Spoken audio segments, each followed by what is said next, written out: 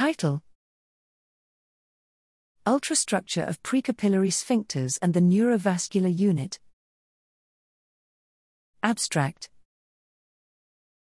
Neurons communicate with vasculature to regulate blood flow in the brain. The cells that maintain this are collectively named the Neurovascular Unit, NVU.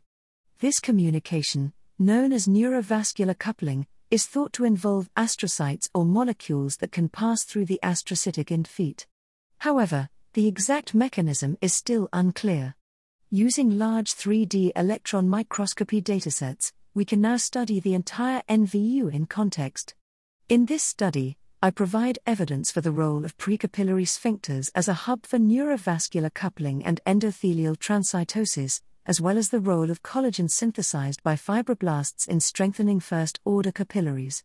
I also show how astrocytic in feet form a barrier for fluid flow and how the microvasculature of the cortex is not innervated but is surrounded by a surprising organization of parenchymal neuronal processes around penetrating arterioles and arterial end capillaries in both mouse and human brains.